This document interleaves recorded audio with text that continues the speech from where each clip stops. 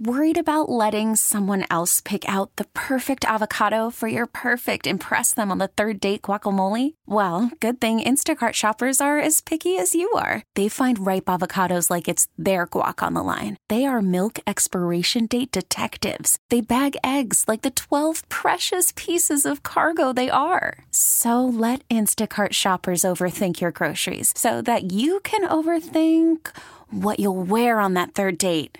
Download the Instacart app to get free delivery on your first 3 orders while supplies last. Minimum $10 per order. Additional terms apply. Hey, Rob Bradford here. I have set out on a mission with my good friends at FanDuel to prove what I have known for some time. Baseball isn't boring. Now I have a daily podcast to prove it with some of the most notable people in the baseball world, screaming baseball isn't boring from the mountaintops, or at least agreeing to come on our show. Players, managers, GMs, and yes, even the commissioner of baseball, Rob Manfred. It has been a constant wave of baseball's most powerful voices. So join the revolution. Subscribe and soak in Baseball Isn't Boring. Listen on your Odyssey app or wherever you get your podcasts. You'll be glad you did.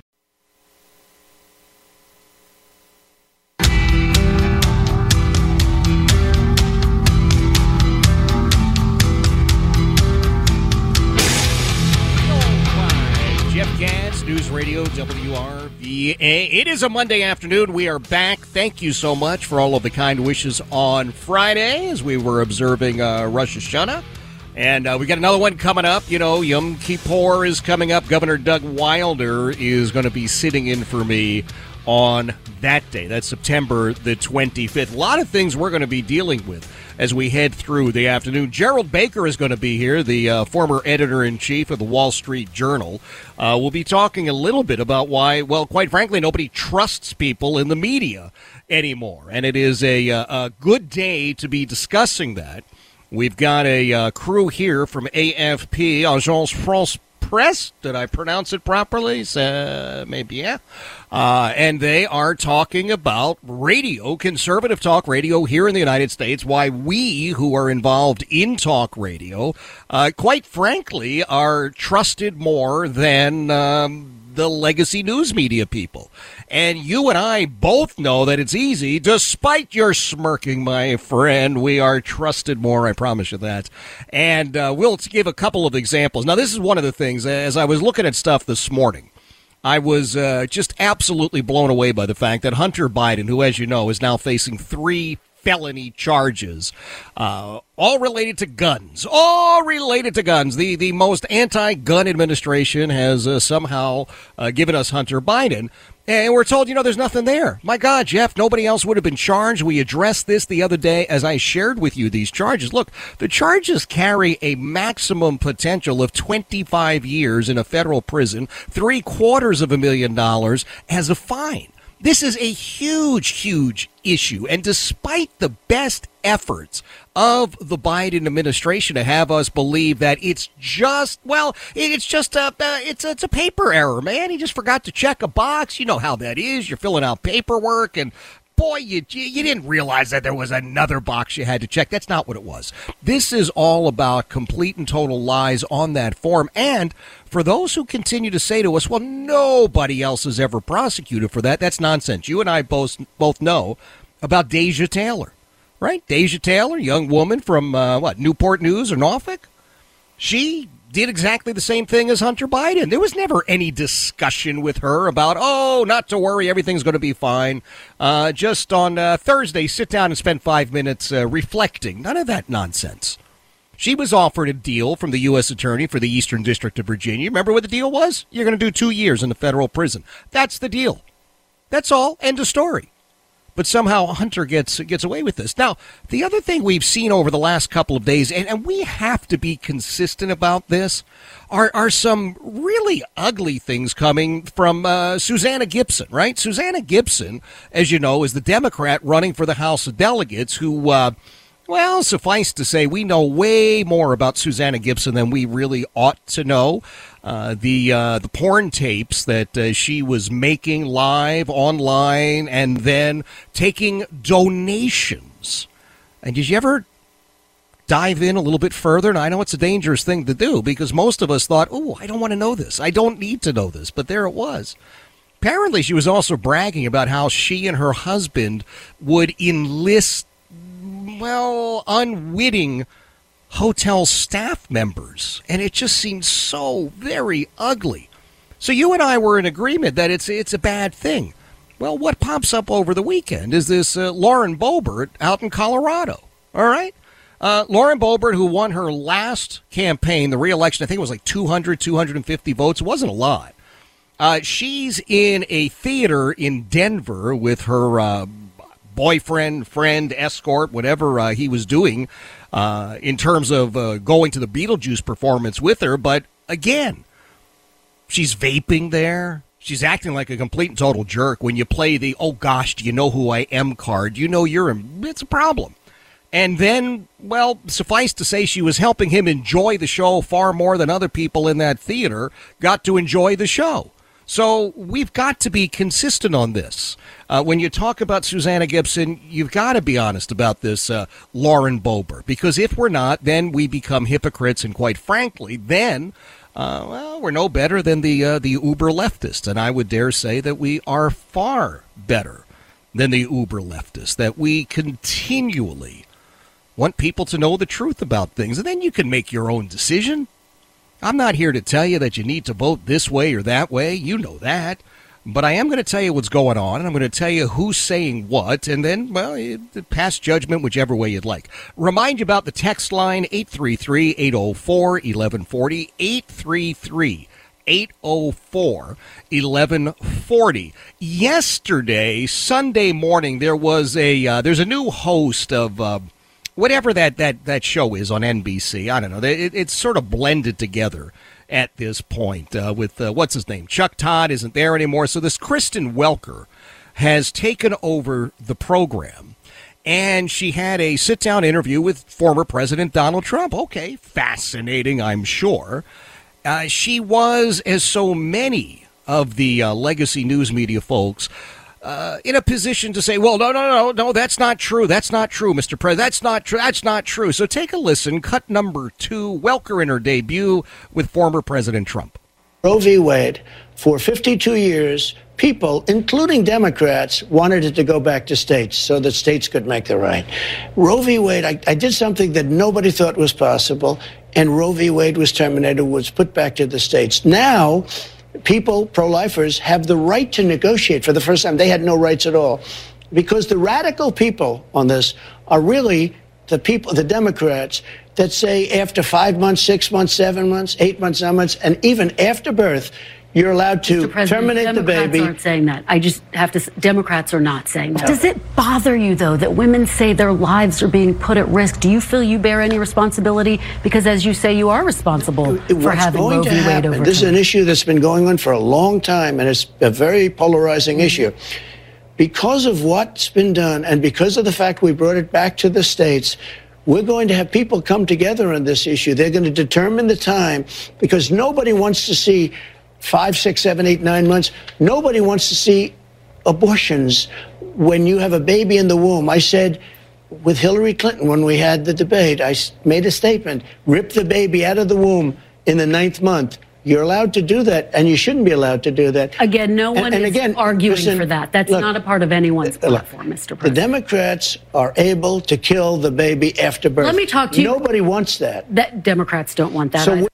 Except they do. This is the whole point. And whether you like him or not, former President Trump is exactly correct on that. You remember that this all started with Kathy Tran in the Virginia House of Delegates, and then Governor Northam. In fact, we have a little piece of Governor Northam. He was all over this. I can tell you exactly what would happen. The infant would be delivered. The infant would be kept comfortable. The infant would be resuscitated if that's what the mother and the family desired. And then a discussion would ensue between the physicians and the mother. So, well, I don't know. Does it get much clearer than that? I don't think so. It's about as clear as it can possibly get. And it's ugly. It's an ugly position.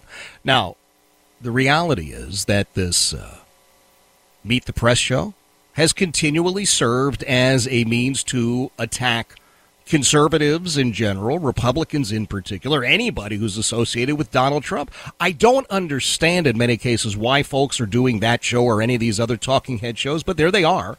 And you, once again, may absolutely despise Donald Trump. And I know there's still a lot of people that do. Oh, my God, the tweets are ugly and he's nasty and all the rest of that. But he sat down with her and he answered all the questions. And despite her best efforts, I think if you were scoring it like a boxing match, you'd have to give it to him on points. Remember, Gerard Baker, the former editor of the Wall Street Journal, is going to be joining us in just 20 minutes. It is 3:14, Jeff Katz, News Radio, WRVA.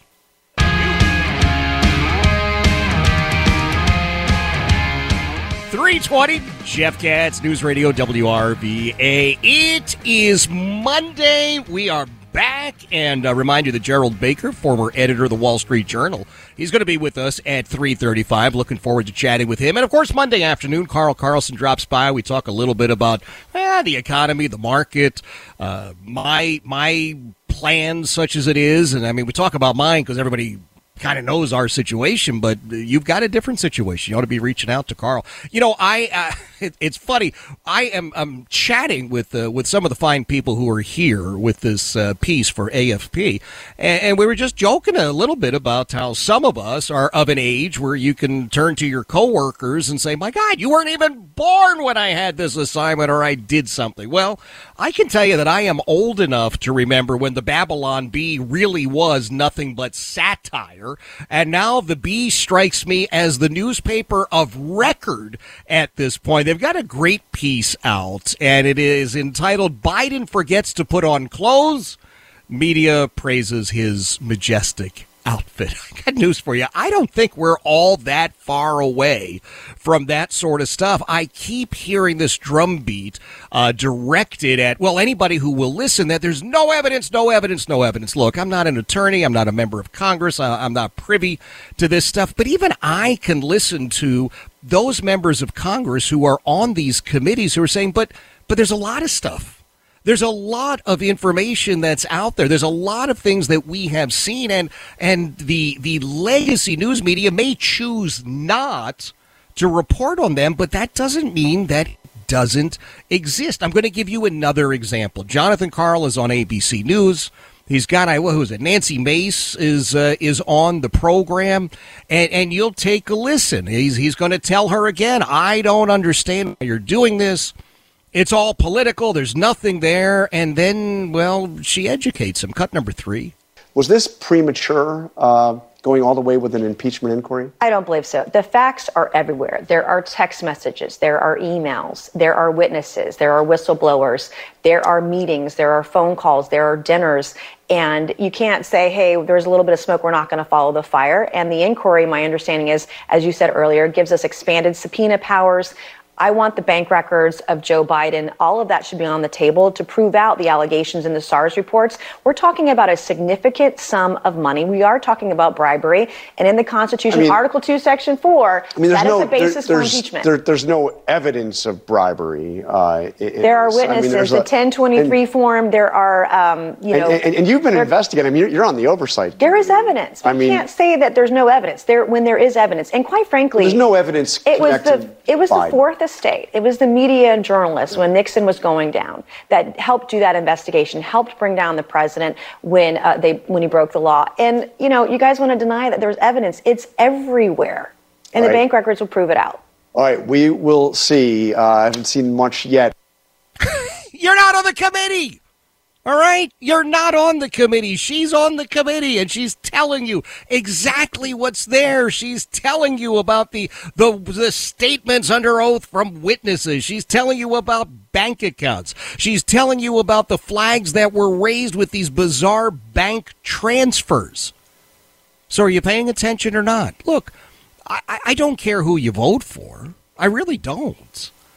But if you're going to conduct a news program and you're going to tell us how responsible you are and the high level of journalistic integrity that you have, don't you have to pay attention to some of these things every once in a while?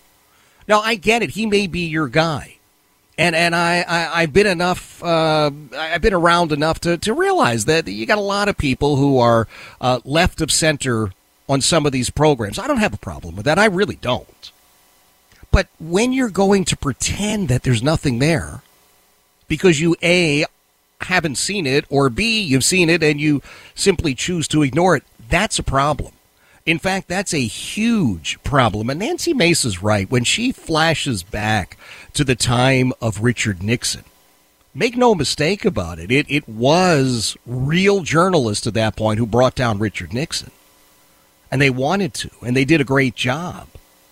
But now the very same people, it seems, in that profession, in many cases, say, well, we were just not going to pay attention to that. One of the things we'll be talking about with Gerard Baker, former editor of the Wall Street Journal, is this bizarre situation erupting now with the United Auto Workers. Former President Donald Trump is apparently headed to Detroit, Michigan, to meet with some of these UAW folks. And he has said quite clearly, the president you supported, Joe Biden, the candidate you supported, who's now president, says, let's send everything over to China, which produces 70% of the world's lithium, which is how you make the batteries. Does that make a lot of sense? Even the UAW members who have been amongst the most loyal, steadfast Democrat Party supporters and voters for decades are saying this doesn't make any sense. Now, part of the goal of the UAW, you do understand, is that they want to get under union membership folks who are involved in that battery-making component, because there's a part of this that says if you are involved in making internal combustion engines, you might as well be making buggy whips. But we don't have the infrastructure for the grid, so just how much of this stuff can we make, and why is the president pushing us in that direction? We'll talk about that, as I said, with Gerard Baker, former editor of the Wall Street Journal. It is 3:26, Jeff Katz, News Radio, WRVA. 3:35, Jeff Katz, News Radio, WRVA, Monday afternoon. It's cooled off a bit. We're only at around 80 degrees. It's it feels like there's a chill in the air at this point. By the way, just a heads up, tonight we're heading down to 55, so you're going to have to take whatever precautions you've got to take. I am looking at the question here that has been posed in really an expert fashion by Gerard Baker, the former editor-at-large, former editor-in-chief of the Wall Street Journal. Now, the book is called American Breakdown, but it's this subtitle that really, honest to goodness, hits you. Why we no longer trust our leaders and institutions, and how we can rebuild confidence. Well, I'm not sure about the second part, but, man, I know there's a lot of mistrust out there and distrust. Gerard Baker, thank you so much for being here. Thanks, Jeff. Thanks for having me. Well, the pleasure, believe me, I tell you, is mine. I am just anxious to jump in this with you. Is it everything that we just don't trust anything anymore, right? That's the way it is now? Very close, Jeff. Yeah, the book is about how trust in our major institutions and indeed in each other has collapsed in this country in the last 20, 30 years. Now, there are polling organizations like Gallup take these regular surveys. They've been asking people for 50 years, do you trust the government? Do you trust the media? Do you trust universities? Do you trust colleges? Do you trust science, medicine, big business, technology, all of those things? And in every single one of those cases, trust in the last 30 years has collapsed. Not just down, it's collapsed. There are a couple of institutions, and we can talk about those if you like, where literally only two institutions where trust has not declined. One is the military, which is it's gone down a little bit, but still most Americans trust it. And the other is, interestingly, is small business. Whereas people really distrust big business, they distrust technology companies, they distrust banks, they distrust science and medicine and all those other things I talk about. They do still have a quite high level of trust in small business. But everything else, Jeff, it's just this has been, to me, this is the most important explanation for so much of what's gone wrong in this country in the last 20, 30 years. And by the way, I'm sure we'll get into talking about why it is. Yeah. It's not that people have just suddenly decided to withhold their trust. It's that these institutions have become untrustworthy. They've been telling us things that aren't true. People don't trust them anymore. So which is the worst offender? Is it the big corporations? Is it media? Or is it government? I'm sorry to say, since you and I both do this for a living, it's the media. It is the media that's seen a dramatic. In the late 70s, early 80s, after Watergate, when arguably American journalism, I suppose, was at its high point, something like 70+% of Americans said they generally trusted the news media. They trusted newspapers to tell the truth. That number, Jeff, now is down to about 13 or 14%, depending which polls you look at. I mean, it's just an incredible collapse I mean, I should say incredible. It isn't incredible, of course, unfortunately, because what has been incredible is so much of what the media has been telling us over the last 10 years or so. People have just decided, quite understandably, that the media pushes its own ideological agenda, makes stories up to support people it likes and to discredit people it doesn't like, and has just basically become completely untrusted. So it's and it's a problem, because if you can't trust the media, how do you have information to make the decisions that you need to make, whether it's in politics, in business, in your life generally? But that is the situation we're in. People simply do not trust the news media. Gerard Baker is joining us, former editor-at-large, editor-in-chief of the Wall Street Journal. And Gerald, I would say that I'm not surprised that people don't trust the legacy news media folks. I think former President Trump talked about fake news, and every single day we've got more and more examples. We see these folks, we hear these folks, talking heads Sunday morning say there's X and somebody who actually knows something. As an example, with this Hunter Biden indictment or the allegations against President Biden, there's a member of the Oversight Committee that says, no, here's the evidence. We have this, we have this, we have this. And that person on the set talking once again repeats, oh, well, there's no evidence. And you just shake your head and say, okay, I got to move on to something else. Yeah, the Hunter Biden case, Joe, I think is a perfect example of why people have just stopped trusting the media. I mean, because it shows you, not only obviously have they do they pursue their own political agenda when it suits them, and they went after President Trump heavily over a story that turned out to be largely completely false. That was the Russia collusion story. But when you do have a story like the Hunter Biden, it's in choosing to ignore it or choosing to downplay it. We had let's not forget this was.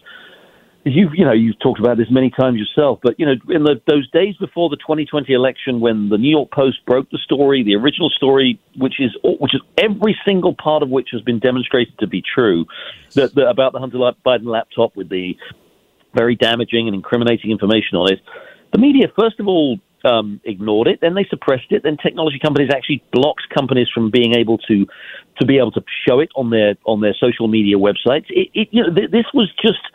And by the way, this has gone on with Biden. I wrote a column a couple of weeks ago in the Journal about what I call the sort of Biden keeping operation by the media. This media that we have in this country, most of it, not all of it, obviously, but for the most part, has just gone out of its way to protect Joe Biden, to downplay the many mistakes and gaffes that he's made, to downplay or completely ignore the scandals that his son has been involved in, and maybe he's involved in himself.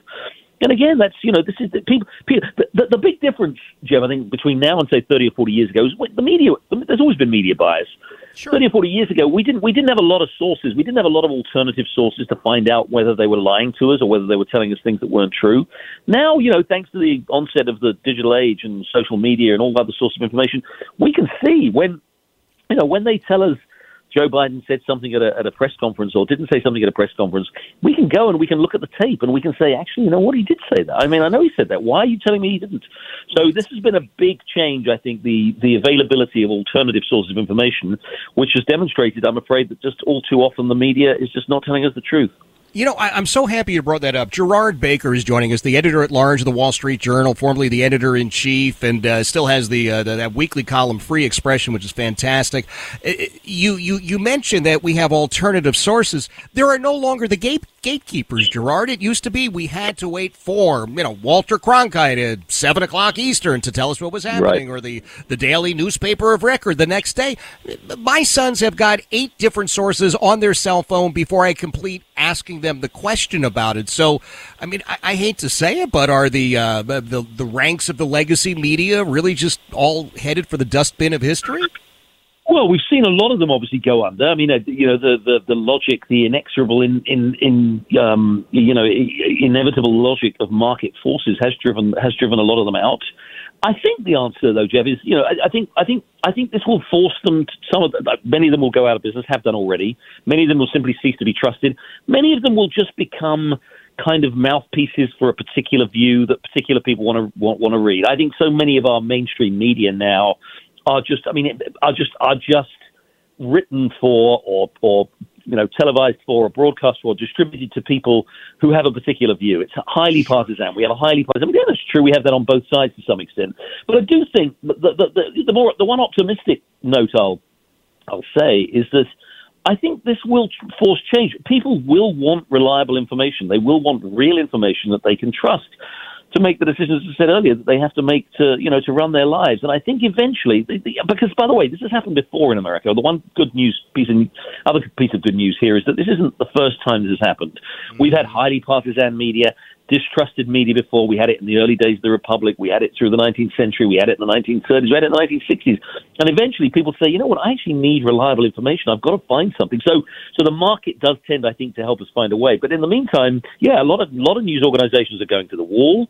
A lot of them are just not going to survive this. And a lot of them are just going to become even more partisan, even more catering for their very narrow audience than they do right now. Absolutely. This sort of narrowing in on specific points. We're going to address these. We're only going to talk about this from this perspective, and there's nothing else going on. Now, the other part of your book, of course, Gerard, is you're talking about not just this loss of trust, but how we could rebuild the confidence. You've given us an example, I suppose, for rebuilding some confidence in the media as we move forward. But there's so many of us who would describe ourselves as conservatives, free market, free enterprise, and the rest of it. We're looking at the corporations going, man, you guys are dirty from top to bottom, whether it's, Enron or Theranos or any of these other things. Is there a way to rebuild the trust in them? Yeah, I'm glad you asked that. So I have a chapter in my book on the collapse of trust in big business and the fact that it's been driven by three big things, I would say. One, globalization, and the fact that these companies have become focused on improving their profits and the riches of the people who own them by pursuing global opportunities, not American, and actually at the expense of Americans. Two, I think we've had a succession of scandals, just the sort that you've talked about, which has eroded trust in big business. And three, that's most importantly, recently, we've had this phenomenon of the woke corporation, where these corporations embrace these progressive ideals and this leftist ideology in a way that is not in the interests of, there's nothing to do with their own business, and in fact alienates many of their customers. Look, the answers I have in my book are many, there are many, but the one I particularly focus on is the real reason that all of these institutions have become untrustworthy, the reason we don't trust them, and we've lost trust in them in the last 20 or 30 years, is primarily because they've been taken over by this kind of progressive elite, these people who pursue an agenda and a nice set of ideologies that are totally at odds with what made America great. They're at odds with you can tell from my accent, I wasn't born in this country. I came to this country in the 1990s. I think this is the best country in the history of the planet. I came here in the 1990s because everything it stood for was what the ideals that I think most people around the world wanted to stand for, which was freedom, independence, the pursuit of the right values. Unfortunately, what's happened in the last 25 years is that these institutions have been taken over largely by people who don't share those values, who share these, as I say, these progressive leftist modern values. I think the only answer, Jeff, is to turning back and to restoring trust is to making sure that these institutions, whether it be big business, whether it be the media, whether it be universities, colleges, whatever, they have to be restored. We have to take them back, and we have to once again have a leadership of these institutions that's committed to the ideals of American values and leadership. No doubt about it. Boy, what an inspirational thought there, and actually a hopeful one. I mean, it's a big ask, it's a big get, right, for us to be able to do that. But if we don't do that, we're not going to be able to even recognize this nation. Gerard Baker with us, the editor-at-large of the Wall Street Journal, writes the Free Expression column on a weekly basis there. The former editor-in-chief has a book out right now, American Breakdown. Gerard, I hope it's okay that we'll ask you back to talk a little bit more about this. There's so much to unpack, and you do such an amazing job in the book. I just, maybe at some point we'll get you back. We'll say we're going to talk about 3 chapters and that's it. Would you be open to that? I'd love to. I'd be absolutely honored and delighted. Thank you for asking me. Thank you, sir. And would the best way to get the book just Amazon.com, or you got another way Yep. we should send people? Any of the online booksellers, but Amazon's the one that most people go to, and yes, it's available there under Gerard Baker, American Breakdown.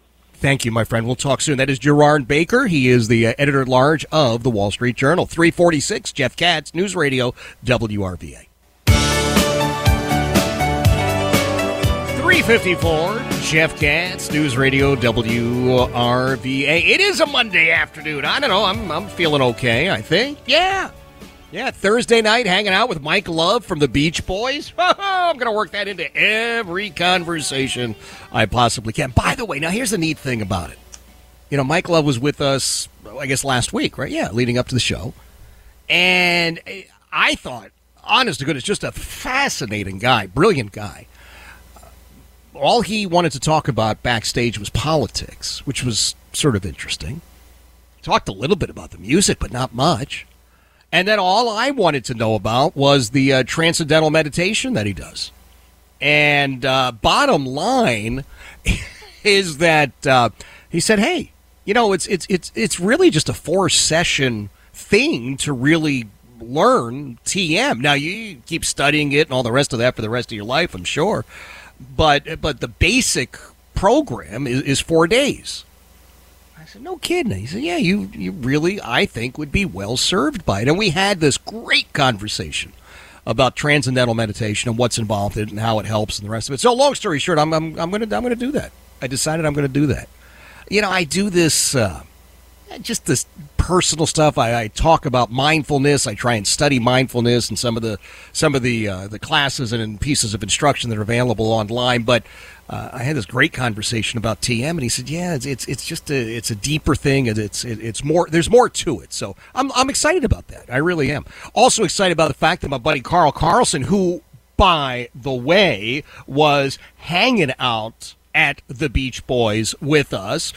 He's going to be with us at 4:35. We'll be chatting about the economy and, you know, making sure that we're all able to make it into the future. Worried about letting someone else pick out the perfect avocado for your perfect impress them on the third date guacamole? Well, good thing Instacart shoppers are as picky as you are. They find ripe avocados like it's their guac on the line. They are milk expiration date detectives. They bag eggs like the 12 precious pieces of cargo they are. So let Instacart shoppers overthink your groceries so that you can overthink what you'll wear on that third date. Download the Instacart app to get free delivery on your first 3 orders while supplies last. Minimum $10 per order. Additional terms apply.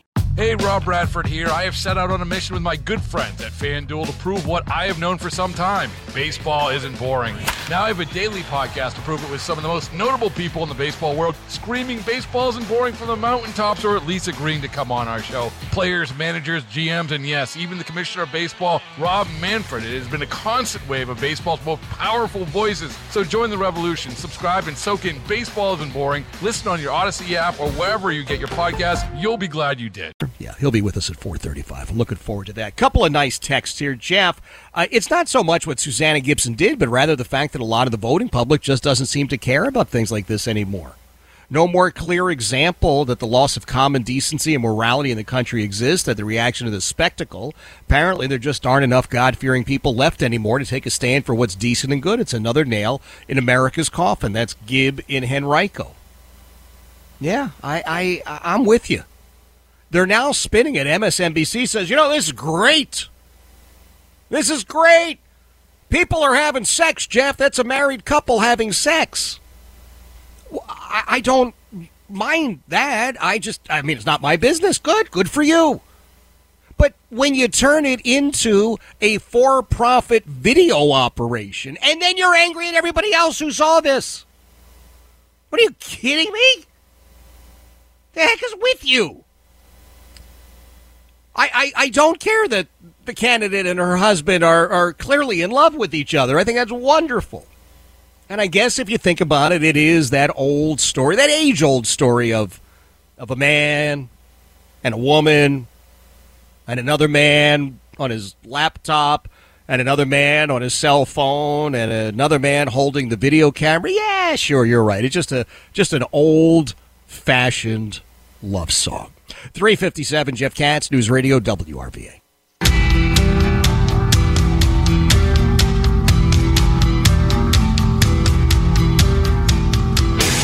4:05, Jeff Katz, News Radio WRVA. Monday afternoon. Boy, we got some great stuff today. We've got some great stuff all week. I'm going to remind you, I am going to be out 2 days next week. I'm just giving you the heads up. I don't want anybody to think, oh, my God, he got tuckered. No, it's not a Tucker Carlson moment, but Monday is Yom Kippur, the Day of Atonement, and I will be busy atoning. I'm so happy to say former Virginia Governor Doug Wilder is going to be sitting in that day. You know me, I love the Gov. I really do. Absolute. God, I love Doug Wilder. I just think the world of the man. And the fact that he said, yeah, I'll come and sit in for you again is just, it touches my heart. And then Thursday of next week, I'll be out, and I try to keep everybody up to date on all of this stuff. I'm not good at hiding, right? I've got one of those back procedures with the injections and the rest of it. And the thing is, this for the rest of my life. I told you, when you get that determination, you read it on paper, it just hits you. Permanently, partially disabled. There's no question. It's 3 words. And I will tell you what, it has just changed. It's just changed a lot of stuff. So that's going to be on Thursday of next week. But again, I don't want you to be overly concerned that I won't be here. You will be in good hands, I promise you. Tomorrow morning, of course, my buddy John Reed will be here. We'll also keep you in good hands. You know, it's weird. Or maybe you don't know it's weird. I think it's weird. As I'm looking at the story from the Babylon Bee. Now, of course, everything in the Babylon Bee is satire. It's all satire. But the sad reality is right about now, the Babylon Bee, I think, gets closer to the truth on most things than a lot of these self-proclaimed real reporters and serious journalists do. Their story today talks in this way. The headline is, Biden forgets to put on clothes. Media praises his majestic outfit. The emperor has no clothes. And we've got so many people that are simply carrying the water for him. And you and I see it on a regular basis. Joe Biden was taken out of the cooler in his campaign bus to give a speech at a campaign stop today, but oops, he forgot to put on clothes. That's the first line from the Bee. No worries for the Biden campaign, though. The media quickly praised his regal and elegant outfit, calling it majestic and presidential. Look at that perfect business suit he's wearing. Looks like real presidential material to me, said one CNN reporter before going off to write a puff piece on Kamala Harris's shoes. He's quite a dresser. Really knows how to wear that stylish and elegant suit well, whispered an MSNBC reporter. Well done, Joe. Well done indeed. But one young boy who wandered into the campaign event thinking it to be a fun clown show took one look at Biden and shouted, hey, he's not wearing any clothes. The other journalists all turned and looked at him, shocked at his gaslighting. Get him, they cried. But instead of tackling him, they observed social distancing guidelines and simply went after his old tweets. You and I both know that we are, honest to goodness, at a time where Joe Biden could come out almost bare butt naked, and you'd have people defending that and talking about stylish and all the rest of that. I mean, we've got some serious stuff we have to deal with. I mean, really serious stuff. And as Gerard Baker from the Wall Street Journal was just telling us, we can't believe, we don't believe the folks we used to believe. Why? Because without the gatekeeper protecting those folks, we're seeing up close and personal what things are really all about. Let me give you another example. Another example, you've got a reporter who is asking for evidence, says there's no evidence. Now, I'm going to remind you of something. You and I are not on the House Oversight Committee. We're not involved in these hearings. We're not involved in these closed-door examinations.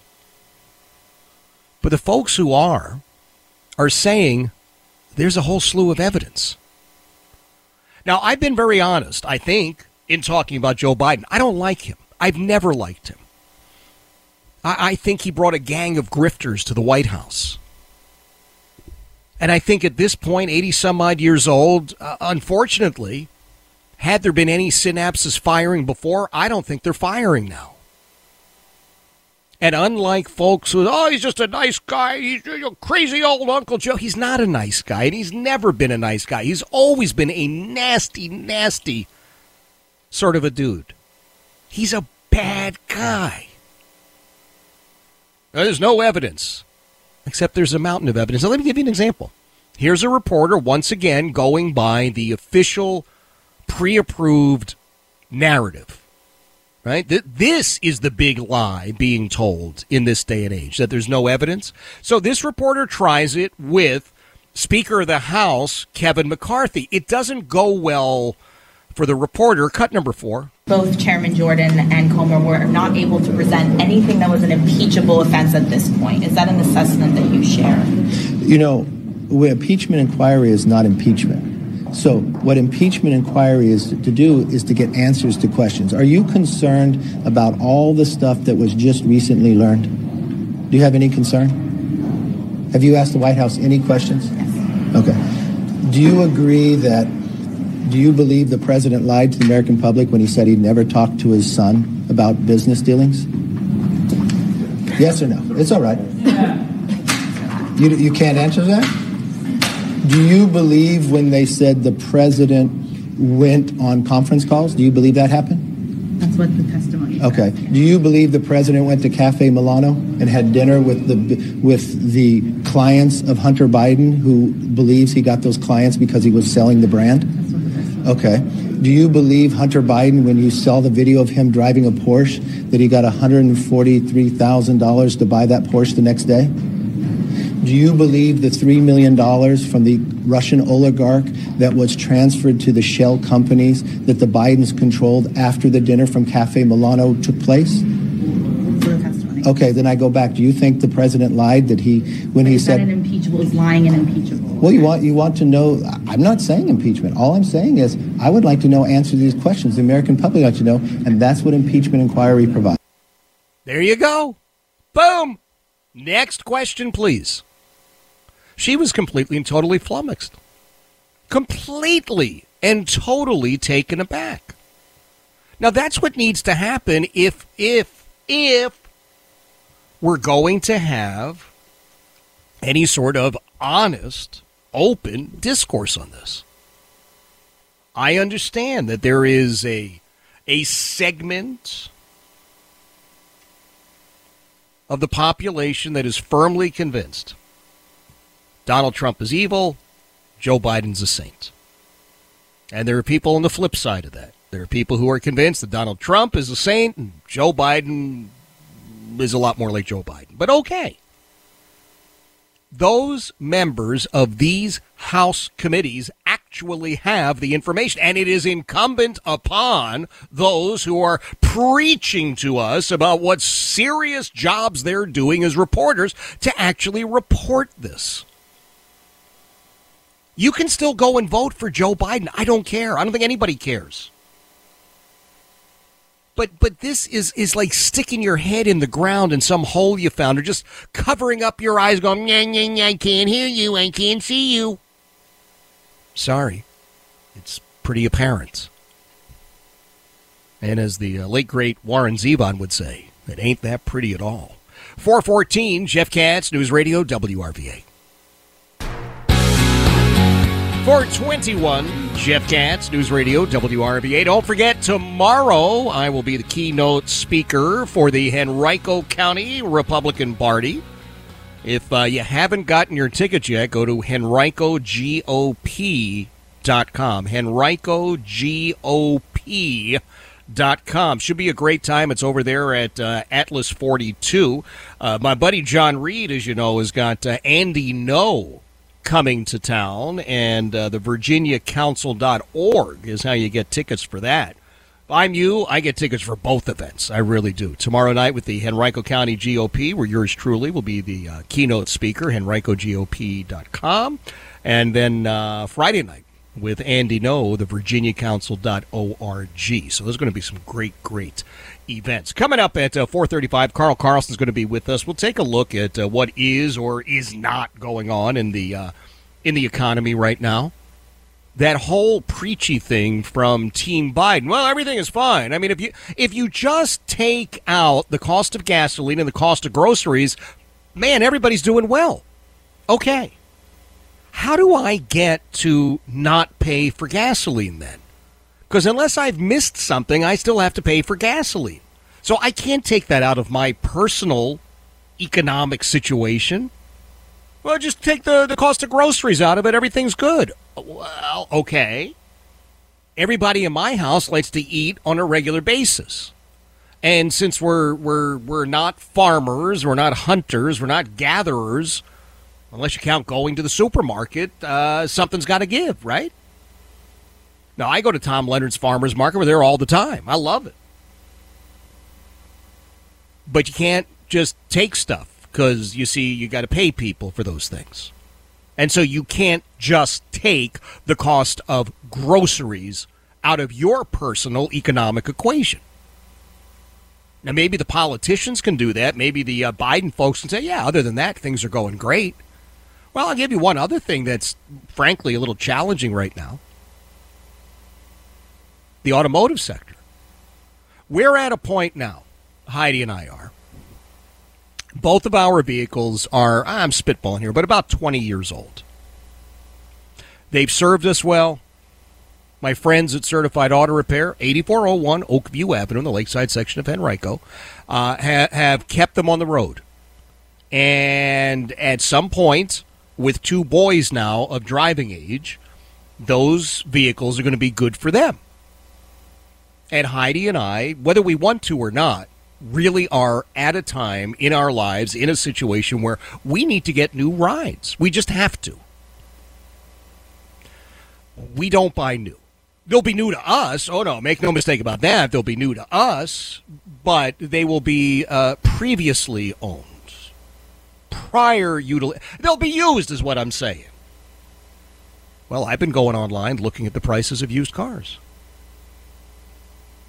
What do you think a used car is, quote, supposed to cost? Because everybody has an idea. Oh, it should be about such and such. And I had that same idea until I went looking at the price of cars. Insane prices. We're talking about $30,000 per car. That's used. And make no mistake, these are not luxury vehicles. These are good, solid vehicles. And I did the math on this one and thought, you know what, Heidi? I'm going to buy this car.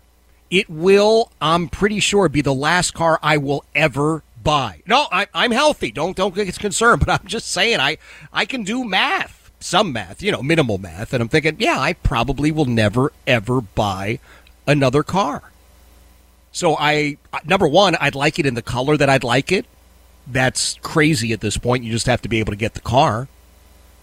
Heidi needs a solid car. We both love the minivan. People are, I can't believe it. Well, it's like driving your couch around. It's so comfortable. But we don't need it anymore. We don't have 3 kids at home, 3 little kids all strapped in the back. We're not taking their friends to soccer practice or the rest of it. So that's part of the economy, kids. And then Heidi is thinking, I would like one of those Plaque Shack things. I was just listening a couple of moments ago. What was it? The Picture Perfect Shed. That sounds interesting. We may have to reach out to those guys, Picture Perfect Shed, and see if they can help us out with a little something for Heidi. It is 4:26. Jeff Katz, News Radio, WRVA. 4:35. Jeff Katz, News Radio, WRVA. It is Monday afternoon. I want to remind you, next week, in fact, a week from tomorrow, Bill O'Reilly is going to be with us. Looking forward to catching up with him. He has, of course, in the, 6 weeks we haven't chatted with him, written a brand new bestseller, #1 on the New York Times bestseller. It's just every time I turn around, he writes books faster than I can read books. But Bill O'Reilly will be with us next week, working to get Glenn Beck locked down as well. Our friend Todd Starnes will be popping in. Lots of great stuff. Monday afternoons at 4:35.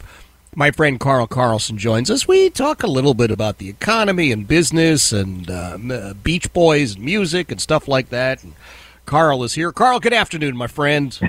Good afternoon, Jeff. Beach Boys. Yes. Can I start by asking you about that? Did you have a good time? It was a great time. Yeah.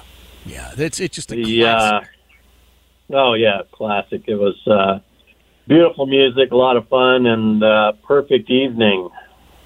So who were all these folks you brought along? Because you had your own chalet over there, Mr. Carlson. Yeah, so we have a club called the Carlson Club, and it's a group of our clients who have introduced us to other folks that they want they want other folks to have some of the same benefits that they've received through us. So they introduce us to other folks. And when that happens, they become a member of the Carlson Club. And then we do some special things for the Carlson Club. Like, there you go. We went out to the Beach Boys concert, and we saw Mr. Jeff Katz. Mr. Radio was there. Oh, he's good, Carl. I like him. He's all right. Yeah, it was a great time. And, boy, a great evening for a concert. The weather cooperated. Mike Love was in rare form. I love the fact that in addition to sort of safeguarding the assets of your clients, you're also, you're doing extra for them, which is always, always nice. The thing is, I've noticed that there's a buzzword right about now, and you tell me if I'm wrong on this one, uncertainty. Because, I don't know, I had a couple of months, I looked at the statements up, and then uncertainty struck, and last month it wasn't as up as I would have liked. Yeah, so what's going on? And here's a couple things. So, number one, uncertainty is always going to be a part of the stock market. It's rare times when we get to go very long without some uncertainty, but right now the big uncertainty is the Fed, and are they going to raise rates again? And so you got that one. And then the other one you have going on is Congress is finally back in Washington. And now we're coming up against the funding of the federal budget again. And will they do it or will they not? And that has to be decided by the end of September. So that's going to start causing some uncertainty as we deal with that. Okay, now, it just seems to me that when it comes to Congress, it's just always the same thing, isn't it? Hey, we might pass it, we might not pass it, and then they always wind up passing it, don't they? Yeah, they do. There's a couple of times where they sort of did, but, then they furloughed some of the federal workers that weren't necessary for a little bit, but as soon as they got it all cleaned up, they back paid everybody, even the people that didn't work. So, and it didn't shut the country down even then. So, caused a little more uncertainty. But for the most part, they're always pushing it up, right? They're making political statements on both sides. And one side saying now that Republicans are going to shut down the government, and the Republicans are saying the Democrats are going to. And I think they're probably all just they're all right when they're not on TV, sitting together, smoking the cigars and laughing. Well, here's the thing that always puzzles me, Carl. If we can furlough all these people who are non-essential, doesn't that mean we don't actually need them in the first place? That seems to be the normal definition of non-essential. Yeah. There's only maybe a few 100,000 of those. Oh, all right. I'm not an expert. I'm just spitballing here, as you know, but it just seems to me if we got along just fine without you, maybe moving forward we could, get along just fine without you. Are you seeing anything that would, I hate this word, but I have to use it. Is there anything stormy? Is there anything you look at and go, oh, my God, it's like a giant thunderstorm economically coming right towards us? No, I'm not really sensing that, and I haven't really been, but there was a lot of talk going on about recession coming, and that seemed, I wasn't really feeling that, and sensing that, and looking at the numbers and what I was seeing on the street. Sometimes that's what I'm talking to small business owners. They're telling me that they're having problems even hiring people, so. It's not like people are out of work, and right. But the biggest one of the other big problems was inflation. Everybody's paying a lot more for the same stuff now, and that's a little slow. That's a lagging thing that catches up with folks. But even now, I think Goldman Sachs just came out and said odds are 15% or less that we're going to have a recession. So for a while, I think some of them were 80% chance it was going to happen. So that's definitely slowed down. All right. Well, I'm happy to hear that. But when I heard, I forget who it was from the Biden White House say, well, about this inflation, if you just take out the numbers for gasoline and food, everything's fine. And I thought, well, how do I get this magic wand to take those expenses away from me? Two of the most important things you spend money on. My kids take the demand groceries to and the eat. gas out of there. Right. Every day they want to eat, and Carl. maybe utilities. Oh, yeah, that too. Yep. And God Take forbid that, you're looking utilities, the gas. All right. Well, I don't know. We are also seeing inflation. Not everybody's looking for a car, but I shared with everybody a moment ago, Carl, that Heidi and I are kind of at a point. The boys are both of driving age. We're going to, we think, give them the vehicles. We've been driving for 20 years. Each of our vehicles, 20 years old. And we went looking for some new ones online. I got to tell you something. The cost of used cars is just through the roof. It's insane out there right now. Yeah, it is pretty crazy. What not that long ago seemed like maybe I'll spend $20,000 on a car that's a couple of years old with not too many miles. Yep. All of a sudden, it's $40,000. Yep. Yeah. If you, 100%. by the way, Carl, let me just say, if you find that $20,000 car, would you give me a shout? Because that's what I would like to. That's the one you're looking for. That's the one I don't care what color it is or what the trim package is. That sounds good to me. It's just it's crazy. Oh, used cars have gone up like crazy. Yeah, yeah, and I now, thought, of course, if anybody's financing them, yeah, interest rates have gone up like crazy. Painful. I looked at one. You can pre-qualify online. So I was like, yeah. Here's me. Blah blah blah.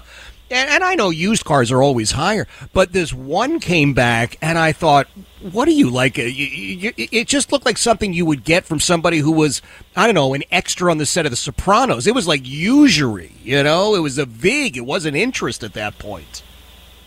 Yeah, you're seeing them in the double digits now, Yeah. and that hasn't been the case for a long time. Exactly. Say, now listen, you talk about all this sort of stuff. Your team goes out. You've got the steak dinners, great play. I know you've got 2 dinners at Hondo's this month, tomorrow and Wednesday. I don't know.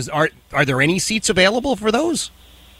Those are full. Okay. All right. So now we're going to look in October then, right, for Ruth's Chris? Yep, Ruth's Chris on October 17th, 18th, and 19th. That's Tuesday, Wednesday, and Thursday. Okay. October. Bruce Chris Steakhouse. Oh, good steakhouse. Listen, you never fail to deliver on the dinner, and then the chat, the conversation, all about the economy, all about how you ought to be safeguarding this stuff. So I know folks can download that retirement kit at connectwithcarlson.com, and I always send everybody over there, connectwithcarlson.com, but to get signed up for the dinners coming up in October, 17th, 18th, and 19th at Ruth's Chris Steakhouse, you got to call, right? That's the best way? Yep, 844-CARLSON, or reach out to us at carlsonfinancial.com. That connectwithcarlson.com has one of the things in the retirement bundle is a checklist challenge. Yeah. To go through a checklist and see if you're prepared for retirement or if you're financially where you should be on your journey. That's a good one. That is a great one. Now, Heidi and I cheated. We gave that to Sean to fill out, and I figured he would do better at filling it out on our behalf than we would because he knows better than we do, for sure. By the way, I just want to say this in front of everybody, Carl. You have an amazing PR staff member, a young lady by the name of Emily, and I would say if I'm you, you need to give Emily a big, big pay increase.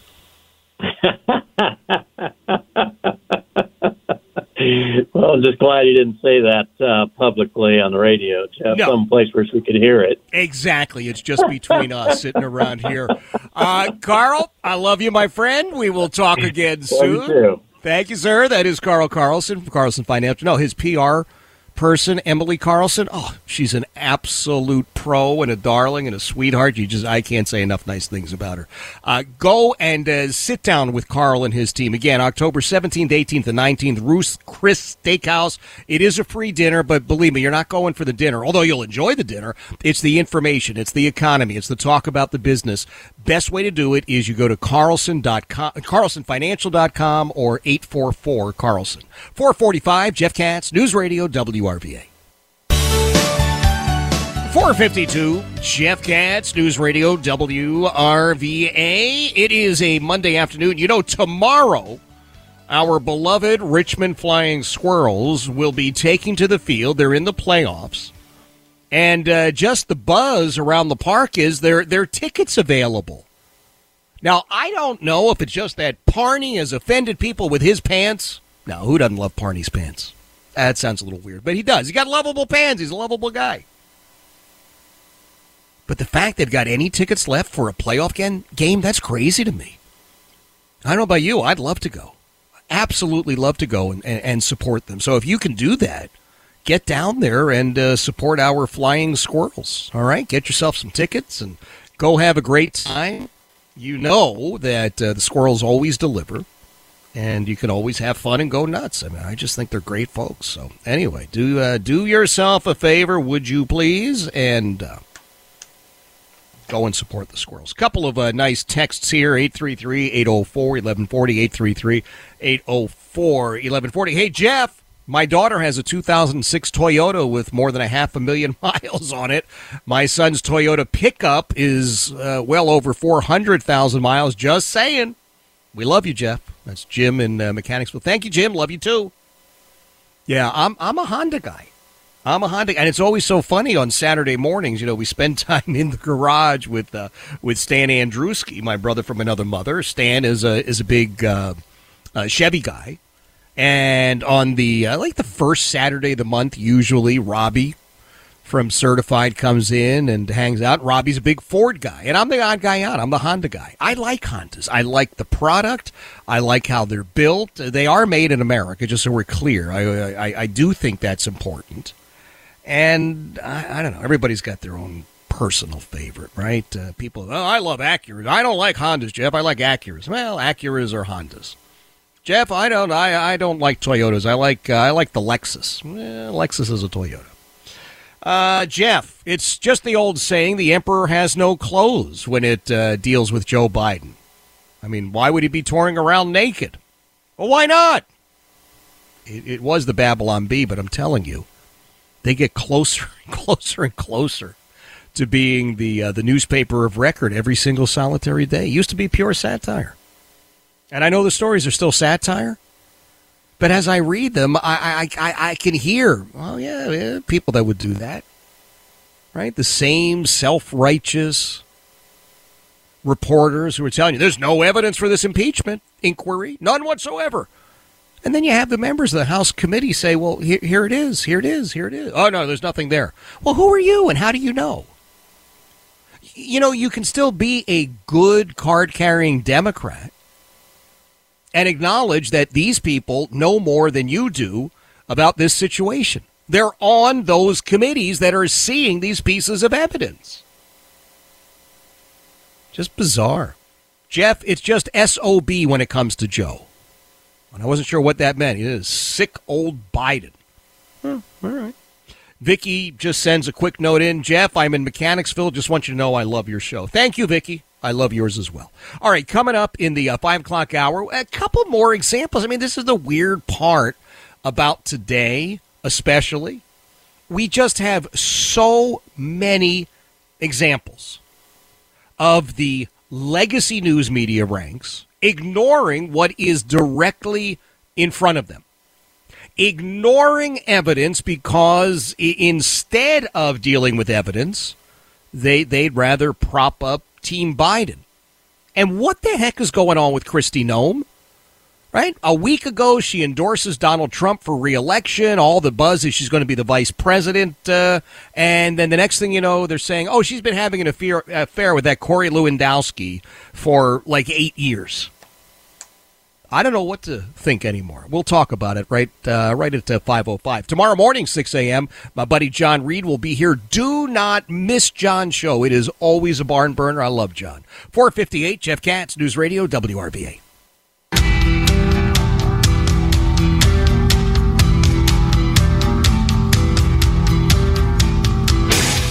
5:05, Jeff Katz, News Radio, WRVA. It is Monday afternoon. We're getting some information about the Kristi Noem affair. Is it an affair? Is it not an affair? Is it much ado about nothing? Is there anything there? I have no idea. This broke the last couple of days. Now, the timing of it, I would dare say, is rather suspect. Last week, Kristi Noem, the governor of South Dakota, endorsed former President Donald Trump for re-election. Kristi Noem is, I think, very, very attractive woman in every sense of the word. I think she's just, frankly, she's very pretty. She's very smart. She's accomplished. I think she would be an excellent candidate for vice president. And that was the buzz for a couple of days. And then a couple of days ago, the story that she has allegedly been involved in this ongoing affair with Corey Lewandowski broke. And it was a British publication, British newspaper, that said they had done very, very serious investigative reporting on this. Do you know if she's having an affair? Because I don't. But does that take her out now of contention for vice president? Maybe. We keep apparently recalibrating what is or is not acceptable, and what bothers me the most about this is that we seem to make allowances for people who are, at least in theory, on our side, on our team, as opposed to the other team. You know me.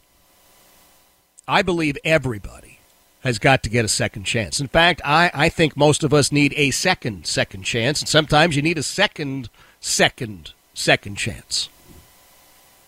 And I'm not going to sit here and sit in judgment of people who are or are not having affairs. I don't know what Kristi Noem is or is not doing. But that's going to be a big topic for people. Lauren Boebert out in Colorado. I will tell you personally, I think Lauren Boebert is an attractive woman. I think she's very, very pretty. And I know that she is in the process of getting a divorce.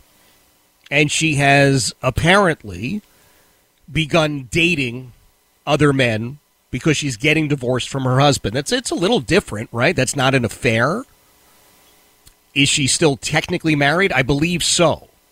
So I know, actually, you know what? Maybe, I guess technically it would be an affair. But, you know, when people split up, and think I've never been in this situation where I've gotten divorced. I have a number of friends who have gotten divorced. And I know it's never easy. And I don't know how you do the math on it. I mean, honest to goodness, I'm just sitting here and I don't know. Do you have to wait so many months until you file the paperwork? Are you officially divorced? Are you just separated? If you're separated, can you go out? I don't know. But here's what I do know about Lauren Boebert, and this is what really bugs me about this whole thing with this theater performance she went to. She first said, "Oh, I didn't do anything." It's 2023. You're a member of Congress, and quite frankly, you are really a well-known member of Congress in that part of the country. So if you don't think that whatever you do is being covered some way by somebody, then I think you're nuts. And so I think that was her first mistake when she said, "Oh, I didn't do anything. It wasn't me." And it would also indicate to me she needs somebody else in her public relations office. You know, John Reed used to do that. John, who you listen to every morning, 6 until 10, or at least I listen to him every morning, 6 until 10. And I'm always impressed, as you know, in the morning with the great, great news reporting. One of the best with Gary Hess. But that's what John used to do, right? Public relations, try and help people manage bad situations, right? There's a whole crisis management. Oh, my God! I was vaping in the theater, and, well, I was getting really friendly with this guy. Okay, how do you handle this? Well, I'm just going to deny everything. Bad way to handle it. Because there are people all around you. It's a theater. It's a sold-out theater, ma'am. Did you not notice that? First, you're vaping in the theater. That would annoy me. And I don't necessarily get annoyed by this stuff. But now we know, right? She's using her vape device in the theater, and in front of her is a pregnant woman who is saying to her, hey, listen, I'm a pregnant woman. I don't want you blowing that smoke around me. So that's the first little dust-up. Then apparently she's making a lot of noise. Then apparently she's, like, I don't know, playing tonsil hockey with her date. And then she did what nobody should ever do. When she was asked to stop it, she said, do you know who I am? Oh, I don't know about you. I hate that. Number one, I do know who you are, and that's why this is so upsetting to me. But she played that card, and then she was asked to leave. She was actually asked to leave, and she and her date had to leave the theater. Now she's coming back with this half-baked, oh, my God, I was so into the show, and blah. And nobody believes her at this point because you didn't tell the truth initially. And there are people on my side of the aisle saying, hey, we can't say anything about her. She's a Republican. I don't do hypocrisy all that well. I just don't. If you want to say, hey, guess what? Yep, I was vaping in that theater because, well, I'm addicted to nicotine. Okay, well, now we know why. I really, really, really was happy to see this new guy, and he's kind of my new boyfriend. And, well, okay, all right, I get it. I've been on dates, you know. I get that. But at least tell me what it is. Don't give me the, oh, it wasn't me. Don't know anything about it. Blah, blah, blah, blah. I mean, it's craziness to me. It's just craziness. So then you compare that to the Suzanne Gibson situation. Susanna Gibson. Well, look, I think she's an absolute abomination. But you see how it's being spun, right? You have the water carriers, the MSNBC types, and I'm going to remind you of something. I watch MSNBC so that you don't have to. It's okay, you're welcome. But I'm just saying to you, the fact of the matter is, they're spinning it to say, oh, this is a thing of beauty. Oh, it's a husband and a wife. Oh, it's so romantic. Really? Because I watched enough to realize it really isn't. Just some small shred of honesty from any of these folks would be a really, really nice change of pace. It's 5:14, Jeff Katz, News Radio, WRVA. 5:21, Jeff Katz, News Radio, WRVA. It is a Monday afternoon. I want to remind you, tomorrow, Atlas 42 in the West End. I am the keynote speaker for the Henrico County Republican Party. You get your tickets if you go online right now, henricogop.com, henricogop.com. I know all the candidates are going to be there. There's some great people running in Henrico. There really, really are just some amazing people. Shannon Dillon is running for Commonwealth's attorney. She's the right Shannon. You know that, right? Shannon Dillon, I think an excellent candidate. Oh, by the way, she is, where is this now? I just saw this. She's got a town hall meeting this Thursday, North Park Branch Library, 6 until 8. That's on Franconia Road. So if you're in Henrico and you're going to be voting for Commonwealth's attorney, check out Shannon Dillon. She's been on the program. We'll have her on again. I think she's a good person. Take a listen to a little something from PBS. These are the professional Biden supporters. I'm pretty sure that's what PBS stands for now, professional Biden supporters. But they hate the idea that there is a book available written by an author who would describe, well, it's pro-Constitution. All of a sudden, that's a bad thing to be. Cut number 1. America's democracy is in an uncharted and fragile place, according to 2 Harvard government professors. With the presidential election a little more than a year away, Laura Barone-Lopez explores the issue. One of America's 2 major political parties has turned away from democracy, warned Stephen Levitsky and Daniel Zablat. One key accomplice to the backsliding, they say, are politicians called semi-loyalists, who rather than expel anti-democratic extremists from their party ranks, accept and make room for them. Why is this happening? Their new book, Tyranny of the Minority, concludes that part of the problem lies in the Constitution. So let me see if I understand this correctly.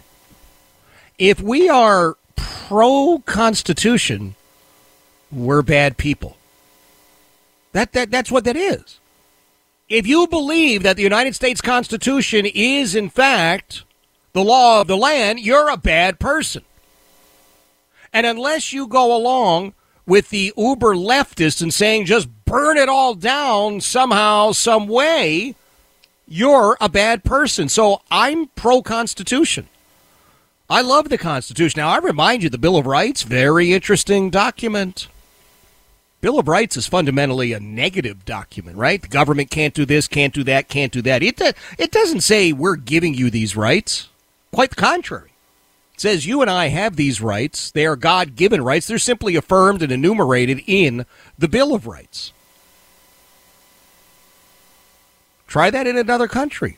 I mean, tell me how anti-Constitution you are when you go to a nation that has a Constitution that you love, but it is the government that gives you those rights? Because then the government can turn around and take them away anytime they'd want. You and I are also being told there's a new jab coming. Now, I don't know if this is a booster shot or a new vaccine or I just don't know. But there are 1 or 2 red flags coming from the Surgeon General down in Florida. Cut number 5. There's a new vaccine that's coming around the corner, a new mRNA COVID-19 vaccine. And there's essentially no evidence for it. There's been no clinical trial done in human beings showing that it benefits people. There's been no clinical trial showing that it is a safe product for people. And not only that, but then there are a lot of red flags. So something that you don't hear much about, but we'll be talking more about, is that there are multiple studies now from around the world, Brazil, I think Australia, United States, that show that over time, these vaccines, these mRNA COVID-19 products, actually increase your chances of contracting COVID-19. That's not normal. No, it's not. And so now I'm left here on the sidelines going, well, what do I do? Right? I'm going to get my flu shot because I always get my flu shot. I think I've got a hepatitis B shot. Isn't that the 2-part one or something like that? But I know when I get my flu shot, CVS is going to ask me, hey, you want the COVID thing? I don't want to be sick. I don't want to have COVID. But I also I don't really want to be a guinea pig. I would prefer not to be experimented on.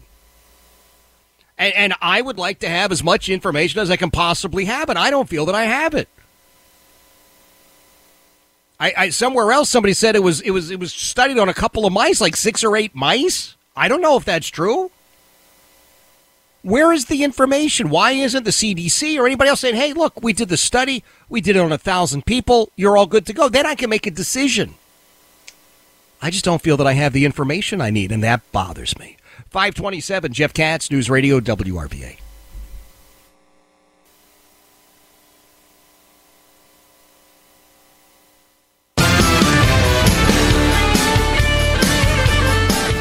6:35, Jeff Katz, News Radio, WRVA. It is a Monday evening now. I got news for you. We've got a couple of days where the temperature is not going to be oppressive. Great days to sort of open the windows and turn off the air conditioners, and we've been enjoying that here at Casa Katz. It's been an interesting sort of a day. I mentioned to you, we had a crew out here from AFP, an international collection of reporters, and they're doing a piece, written, and television, and all that other good stuff, about radio, talk radio in America. And there are just a couple of us who have been asked to participate. So I was very, very happy to do that. And one of the things we were talking about, we had Gerard Baker on a moment ago from the Wall Street Journal, editor at large, who said, nobody believes anybody in power, anymore, rather. And Will Whit is an author who has a book that says, "Do not comply, taking power back from America's corrupt elite." The one thing we all seem to agree on is that the elitists are corrupt. Will, I appreciate you being here, man. Hey, I'm happy to be here. Thank you so much for having me. Yeah, so give me an idea. When we're talking about the elite, who are they, and just how do they get so unbelievably corrupt?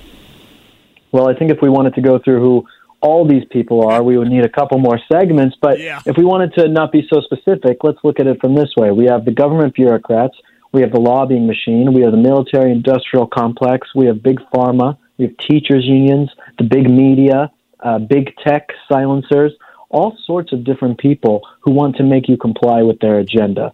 And it's not just complying when it comes to COVID. I know we hear do not comply. We think a lot about masks and vaccines and COVID stuff, but it's about all these people who want to turn you into a slave. And my book is essentially, what I tried to do is make it so that people can be that individual that rebels against what these people want you to be. So when we talk about what they want us to do, you're right. Most people, you hear do not comply, you're thinking, yeah, I'm not wearing a mask again. Thanks very much. Been there, done that. Unless it's a Halloween party or I'm in surgery, I'm not wearing a mask. But there is so much more. You talk a little bit about the big media. We certainly have spoken about that. But big corporations have got an agenda, and it does seem as if they have the means to force people, as an example, electric vehicles and green cars. Isn't that what they're trying to do?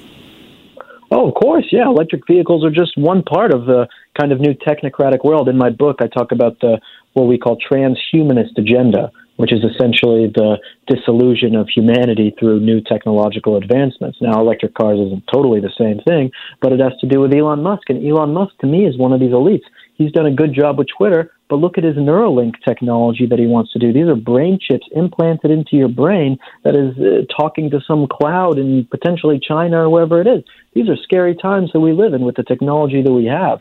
And so I'm very worried about the elites in this country, the new technology, and the way that they are able to institute it over us, because I think what you see when you were talking before about the masks and all that, so many people wore the masks or got vaccinated, not because they thought it would keep them safe, but they did it because it was easy to do so. It was much harder to rebel against doing these things. It's much easier to be one of these members of the herd, as Nietzsche would say, and just comply and be complacent.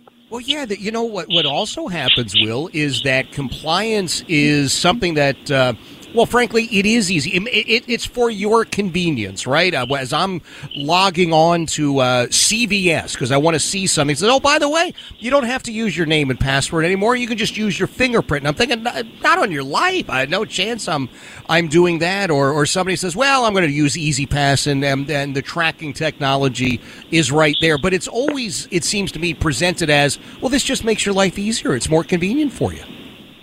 Yeah, but just because something is easier doesn't mean that it's good for you. At the grocery store, you go to some of these ones and they say, oh, well, you scan your palm and we'll get your payment method. How ridiculously scary is that? That my payment method is connected to biometrics, that they could come and say, oh, hey, you bought a little bit too much sugar today. You're being a little unhealthy. You need to buy some more GMO meat or, some vegan meat. Yeah. And have, they're able to put that control on you because your money is not disconnected from yourself, not disconnected from the cloud or from government. It is connected entirely to someone who wants to essentially make you a slave. That's what we're talking about here today. So all of these things come with self-sufficiency and making hard choices. You have to be that person who says, I know that maybe it'll make my life easier. Maybe it'll make my life easier to Uber Eats all my food instead of cooking and learning how to do that myself. Or maybe it's easier to go on Tinder instead of trying to go meet people in real life. All of these things can make your life easier, but it doesn't mean that it's good for your soul, and it doesn't mean it's good for the country.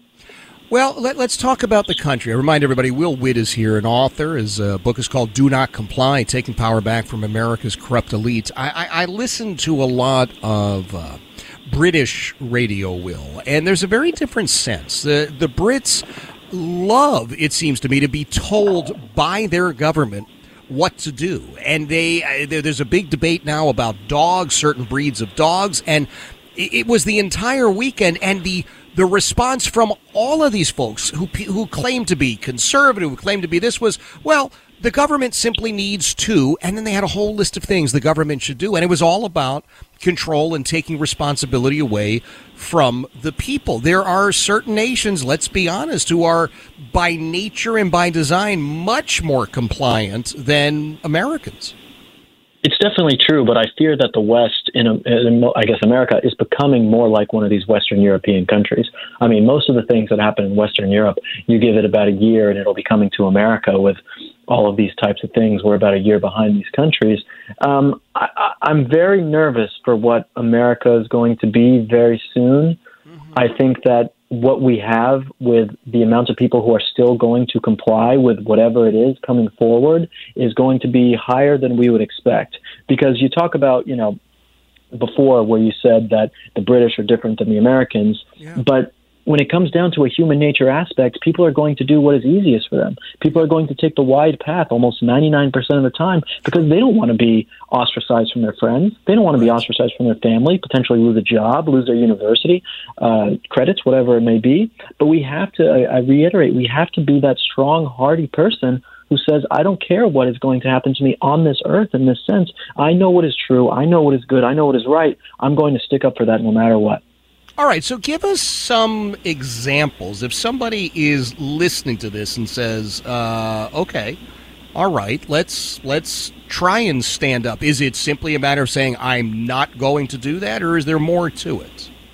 Well, it's both. I think do not complying is at first saying, okay, I'm not going to comply with their actions, but then I think it also implies an inherent sense of offense where, let's say, these people are trying to make you comply with the trans agenda, that you have to think that it's okay for someone to be born a man and then come on and say they're a woman, or you have to be coerced to call them something like this. So you are first not complying by saying, listen, I'm not going to call you that, but then you are also on offense by going and spreading the word that this is a lie, right? You have to be able to do both. You have to be able to come and say, I'm not going to do this, and also go on offense to try and fight against it in all these scenarios, because just being against it and kind of, I guess you could say, balkanizing and all moving to one big conservative place is not going to stop these elites from taking over all of our lives. We have to be on the offense and understand also the fact that the left doesn't care about hypocrisy.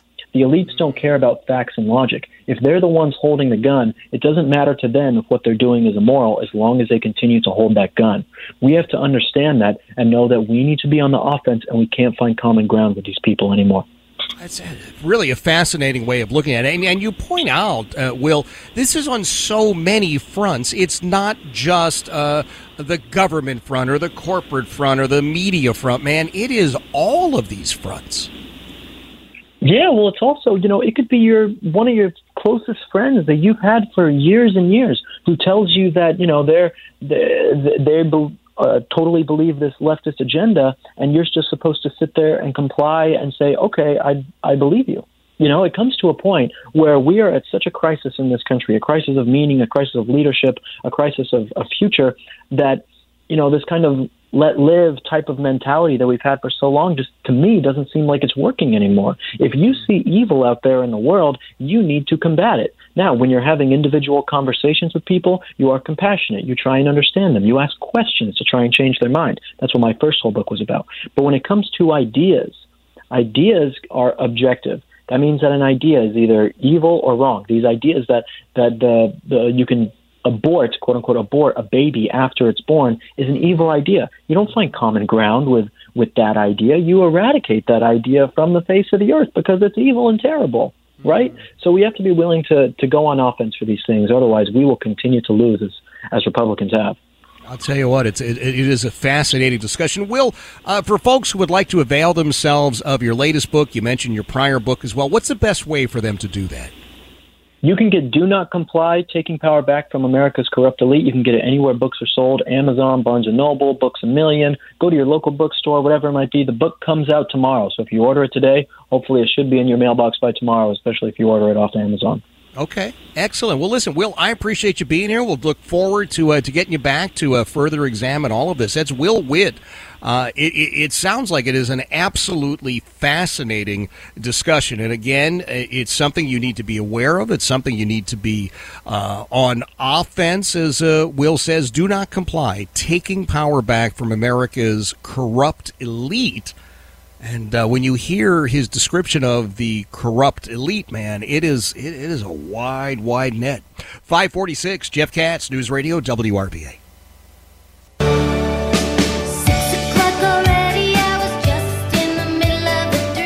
Oh, I hate cutting Susanna Hoffs off, especially when I don't think she is singing about me. But anyway, it's just such a great song. Did you see the photos and the videos of the train filled with young men who are coming to the southern border to enter illegally? I mean, it's insanity.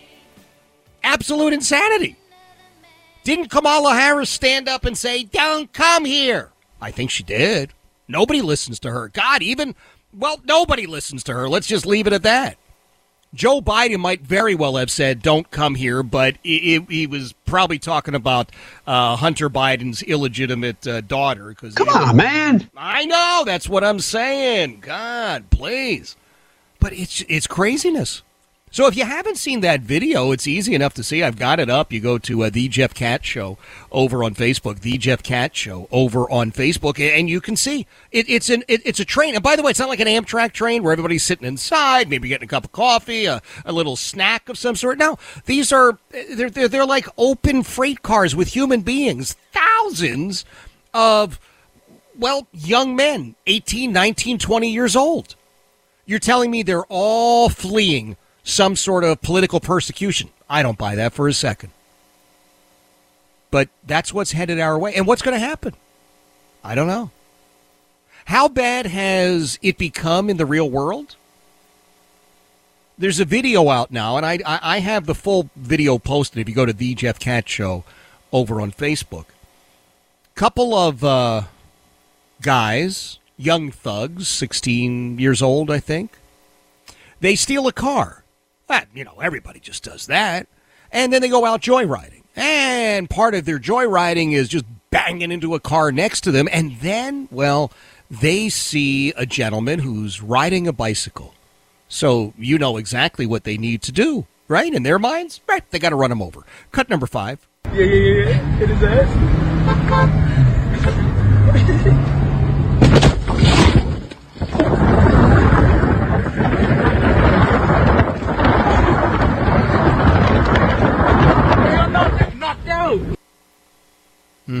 They didn't just knock him down. They hit him with the car. The guy flies off the bicycle, hits the car, hits the windshield, rolls off to the side. Right, he's dead. Happens to be a retired police officer. Now, these morons didn't know that. They didn't know anything about him. They just knew he was a guy riding a bike, and they had a stolen car, and they had absolutely no respect for humanity in any way. And they just thought it'd be really funny to hit the guy riding the bike while they were driving the car. And not only did they have no concern about him, they had no concern about you. See, it could have been you. It could have been me. There was no, motivation related to an act. If they would have said, "Oh, yeah, that's the guy who was, I don't know, beating us up or stealing from us or yelling at us," well, then you say, well, that's why they did that. That's not why they did that. They stole the car because, they just wanted to steal the car. They hit that man with the car because they just didn't care about another human being. And that's why I say it could have been you, it could have been me, it could have been your kids.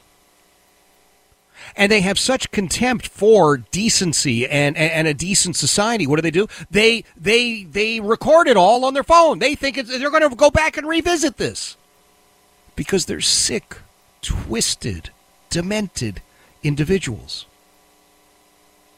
And instead of holding them accountable, what have we done around America?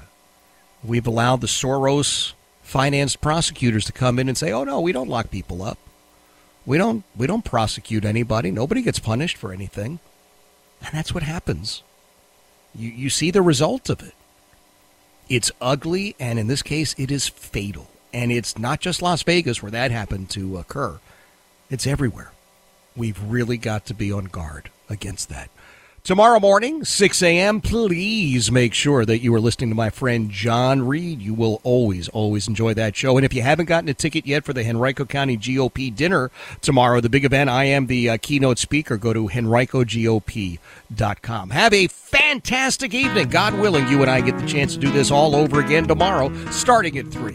Jeff Katz, News Radio WRVA.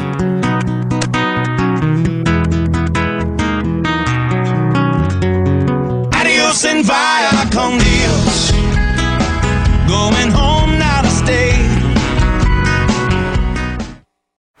Baseball is in full swing. NBA playoffs are heating up, and your NFL team is gearing up for training camp. Listen to the latest on the teams you love here on the Odyssey app. The biggest sports radio stations in the country, providing unrivaled local coverage of their teams, all in one place. Exclusive interviews with players, coaches, and team executives, streaming live and always available on demand. Stay in the know with your favorite teams right here on the Odyssey app.